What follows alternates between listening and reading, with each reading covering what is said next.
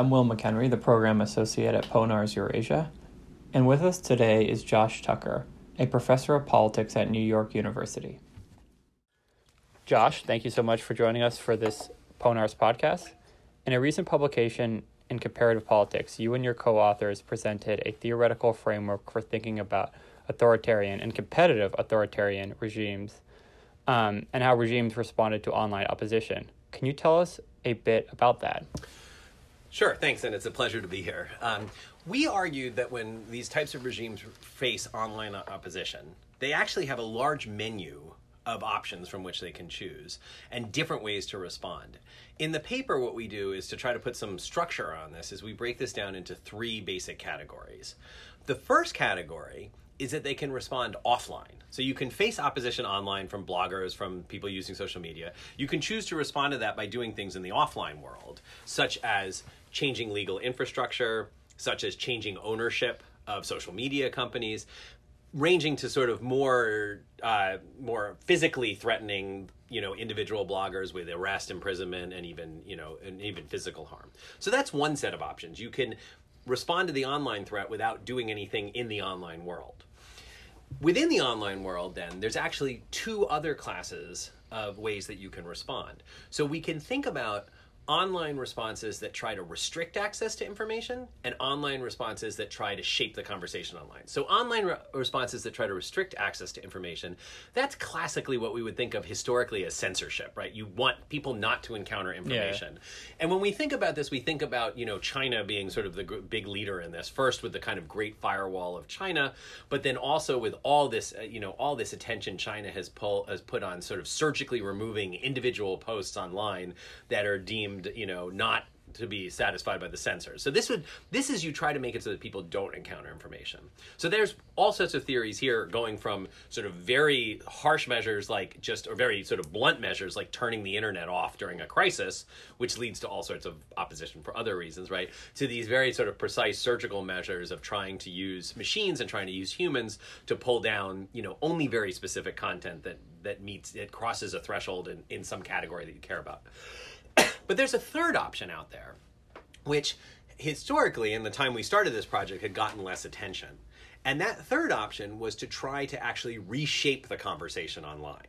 Now, in the aftermath of the 2016 elections and all the discussion about information warfare and electoral manipulation, this all fits into this category of not that you're going to prevent people from seeing things online, but you're going to try to affect what they actually do see online.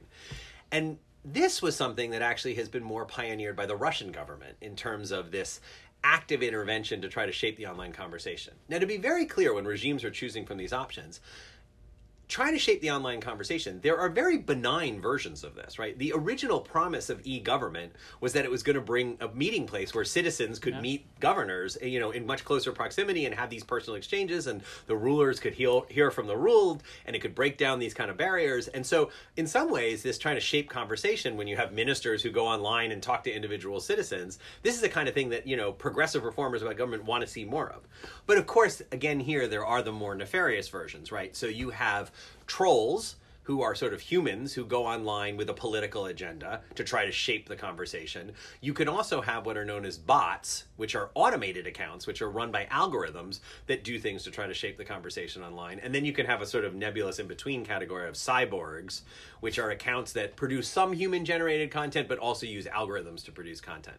And what we've learned, as we've spent more time studying this, and what we've learned in the aftermath of the 2016 election, is that these kinds of tools, while they can be used just to harass people over commercial disputes or over, disputes having to deal with, sexism in online games, they can also be harnessed for explicit political purposes. In your PONARS memo for this conference, you report on work you've been doing at the NYU lab on activity by Russian bots. Can you tell us a bit about what you found and classified these bots? Right. So the sort of challenge to this was, once we got to this world where we're like, okay, we think this online engagement is a viable option, and we have these suspicions that this is what is going on, that this is part of the Russian government's strategy for dealing with online opposition, is to change the tenor of the conversation online.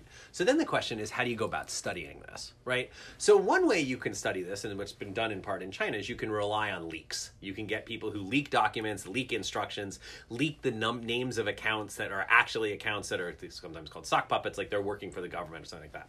That's one way to go about doing that. Another way, which is sort of come out more recently, is that like in hearings in the United States, Twitter has actually turned over thousands of account names that they have identified as Russian trolls during the 2016 election. They gave those accounts to Congress. That was made public as part of congressional testimony. So those are two ways you can go about trying to study these activity. But what do you do if you don't have those? Or what if you don't want to work with leaked data and you don't have publicly recorded data? So we worked really hard on this in the SMAP lab at NYU. And the first thing we did was we built up a classifier to try to identify, using machine learning, which accounts were bots. And so what we did was we used something called a supervised method of machine learning. So there's two types of ways of machine learning. In one, there are techniques where the machines do all the learning of the classification, and that's called unsupervised learning. And that's something you might hear of called topic modeling and things like that, where you just sort of say, split this into 50 topics and the machines do it. But then there's also things called supervised learning, which is essentially you show a machine something and you say, look, there's two classes here. In our case, the classes would be accounts that are bots and accounts that are not bots. Here's a bunch of examples of accounts that are bots. Here's a bunch of examples of accounts that are not bots. And then you use the machine learning to see, can they learn what distinguishes those two in a way that's accurate enough to go to a whole bunch of other cases that you didn't have in what's called this training data set, to start classifying which accounts are bots and which accounts are not bots. Now, the interesting thing is, so we set out to do this within the context of Russian. We wanted Russian language accounts that were bots. So there's not like a repository of these things. So what we ended up doing was at the height of this, we had 50 different undergraduates working for us in Moscow who we trained, and we said, look, here are characteristics of what bot accounts look like. Here are things that they do. We went through training sessions with them where we went through accounts and we said, is this a bot account? Is this not a bot account? We built our own software to be able to take tweets that we had collected as part of our collections on Russian politics and sort of display them to these coders in a way that kind of resembled what a Twitter page would look like. So they could see multiple tweets simultaneously. We built some software to do that. And then we had these undergraduates in Moscow code thousands of accounts as either bots or not bots. And on the basis of this, we were able to build these classifiers, which turned out to be remarkably accurate in predicting which accounts were bots. And the way you test this is you hold out some of your training data. So you have some data that you know the answer to. You train the data on the rest of the model, and then you go look and see how it does predicting the things you already know the answer to. So that was the first thing we did. And we published a paper on that in a journal called Big Data on how that method works. But then one of the interesting things we discovered in our early time poking around these bots, remember, we're motivated for this project because we want to study how authoritarian and competitive authoritarian regimes like Russia respond to online opposition. So we were like, we're going to find these bots because we're like, okay, it's about politics, there's bots, that will be how the Russian government responds. Well, the big thing that we learned early on in this project is that if you go looking for bots in a country, even a competitive authoritarian regime like Russia, right, you're not guaranteed that all the bots you find are actually going to be pro-Kremlin bots, let alone setting aside the very difficult question if we find pro-Kremlin bots, who's creating those bots, we can't tell. But it turns out they're not even all pro-Kremlin bots. And what we discovered was there were bots in our collection that were actually pro-opposition, sharing lots of content from Navalny. There were bots in our collection that were pro-Ukraine and pro-Kiev, that were sharing all sorts of things having to do with the Ukrainian side of the Ukrainian conflict in Russian language Twitter. And we also discovered that the modal category actually were these neutral bots that were spreading content that was neither pro-Kremlin nor anti-Kremlin nor pro-Kiev. And we haven't fully investigated this, but from our observational indications of this, the vast majority of these neutral bots are sharing news headlines. So these are probably bots that are involved in a kind of different process of trying to, we suspect they may be trying to manipulate search engine algorithms to have things be trending topics and things appearing popular and things like that. So that was the first the first really big finding. And it took us a long time to be able to build a classifier that would be able to predict the political orientation of the bots conditional on having decided that an account was a bot. But we've now been able to do that with sufficiently high levels of precision that we're really confident about this. And that work will be forthcoming in a paper that's going to be in a special issue of Sage Open on social media and politics. What are the most interesting things you've learned to date about the behavior of these Russian language bots? Well, all right, so I guess maybe I jumped the gun on that a little bit. I think the most interesting thing we've learned are, first, that they're not all pro-Kremlin bots. Yeah. So it's really important that if you want to study this sort of thing, if you are interested in this framework we talked about, and you want to study online engagement, you can't just use a bot detector and assume that the bots you find in a country are actually spreading the pro-regime message. So I think that's super interesting and is an important takeaway lesson. The second thing that we learned that was really interesting was, the presence of and the relative presence of these different types of things. So what have we learned when we looked at them right now about what they've been doing? One thing that's interesting is, as I said, these neutral bots seem to be the most prevalent, and these who are sort of doing these news headlines. And if you take from that, what it's done is sort of flipped our orientation a little bit in how we think about what the purpose of these bots are. So in general, when you talk, especially now that everybody's talking about this in the aftermath of the 2016 U.S. elections, when you talk about bots and trolls, people tend to think that the target of these bots are humans, right? The goal of a Russian bot is to convince a human being of X, right? That Donald Trump would be a better candidate than Hillary Clinton, that Russia doesn't deserve to have sanctions on it, fill in the blank, whatever you think the goal is. We think from this sort of prevalence of these neutral bots, that one of the goals of bots is to fool other algorithms. So essentially, we think what may be going on is you have these algorithmically controlled accounts that don't look that real at all, that a human could tell very quickly was not that real. And so maybe they're not trying to fool humans at all. Maybe they're just trying to fool other algorithms, and in particular, these search optimization algorithms. Again, we don't know this is the case, and actually, we don't even really know what the difference is when people encounter bots as opposed to when they encounter humans. This is new research that we want to be doing, is like giving people information produced by bots and produced by humans and seeing, do this have different effects on how people update their own beliefs on things.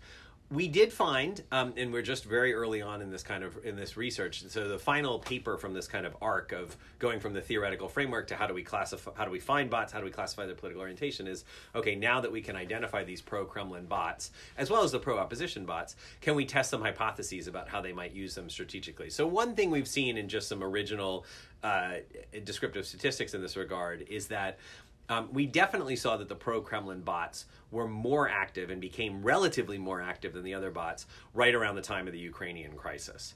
So it does appear that either there was some capacity that could be cranked up on the side of the sort of pro-Kremlin bots, or that there was a concerted effort to produce more bots at that point in time to get the bots out there working.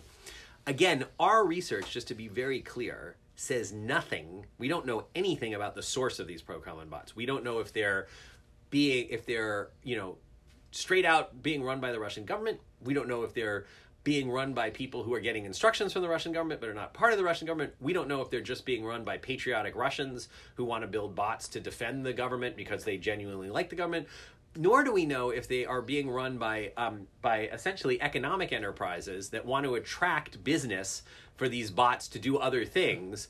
And by showing that they can get the bots involved in politics, it's like a calling card. It's a way of proving, hey, we're pretty good at this. Look what we were able to do. We're able to, this thing that we can track, Yandex trending topics, look, we were able to manipulate that. Why don't you hire us to manipulate things, to help your product? We have no idea where these things are coming from. But there are a lot of them out there. And in our collections of Russian political Twitter, we did find that for most of once we got out of the sort of pre-Ukraine crisis period, there were lower levels of usage of pre-Ukraine crisis, but post-Ukraine crisis, in the modal day in our Russian political Twitter data set, we would see 50% of the tweets that were being produced by accounts that our classifier had classified as bots. So there was a lot of this bot activity in Russian domestic political Twitter. On that note, what are the longer-term goals of this research project, and what are you going to be doing next? Right. So the plan next within the Russian context is, as I said a moment ago, to take all this work that we've done being able to classify these bots. We have a whole slew of hypotheses about how we think the government and the opposition might want to use bots as part of political strategy. And we're going to try to essentially test, now that we have data on this, to see, does the data that we've uncovered to support any of these hypotheses, right? Can we learn a little bit more? There's some different theoretical arguments about why you might, how you might use these bots and what might be the purpose of them. Can we actually learn something about that? So that's the final sort of arc of this in the Russian context, having worked so hard on finding these things and classifying these things.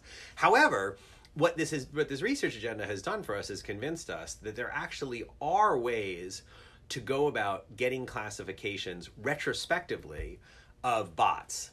And I say retrospectively because there's been this fantastic work by people at Indiana University coming up with these tools for classifying active Twitter accounts as whether they're, well, the likelihood that they're a bot. There was one version of it called Bot or Not. Now they have a version called Botometer. But as academic scholars and researchers, we often want to go not just measure things at the present moment. We want to go back in time and be able to study a period of time and study what was happening. Also, there's a big emphasis in social sciences now on replicable research. And so what our method allows you to do is it allows you to have a collection of data that you've collected. And just to be very clear, all the data that we have for this project is data that was made publicly available. None of this was given to us by Twitter. We collected it using the API. It's all based on settings on accounts that were public. So this is all data that's in the public domain. But we have large collections of data. And now we want to be able to sort of waltz into this question that everybody's talking about, which was, what was the role, what were these automated accounts, both the bots and if we can get to the trolls, and that's a whole other classification problem. But what were these bots and trolls doing in the course of the 2016 election? So I'm very pleased that we were recently awarded a National Science Foundation grant to essentially take the technology we developed within Russia and now import it to the 2016 election and to try to do a real deep dive and systematic study as opposed to just little snapshots of, we saw this, we saw that. And we have a bunch of hypotheses that we want to test. Were these bots used to attack candidates more than they were used to defend candidates? Were they more used to talk about issues or were they more used to talk about particular candidates?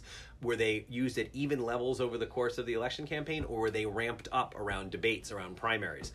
If we can get there, I don't know if we can, were they targeted at swing states as opposed to being targeted at all sorts of states? And we have lots of anecdotal snapshots about it, and we have lots of people who are willing to make very big claims about how these types of bots and automated accounts were used in the course of the election. But we want to do a deep systematic dive, and we have in our collection, we have 650 million tweets that mention Donald Trump. We have a couple 100 million tweets that mention Hillary Clinton or their campaign slogans. We have large collections of tweets about immigration, about the economy, about healthcare, and we can now take this technology, and simultaneously we hope to learn more about the technology. Like, are the machines that we trained to find bots in Russia, can you just plop them down in the US? Do they work? Or do we have to go through this whole process again of starting with 50 undergraduates, coding accounts, building it up, testing models, and these sorts of things? Fascinating. Josh, thank you so much for joining us for this Ponars podcast. Great. It's been a real pleasure. Thanks so much.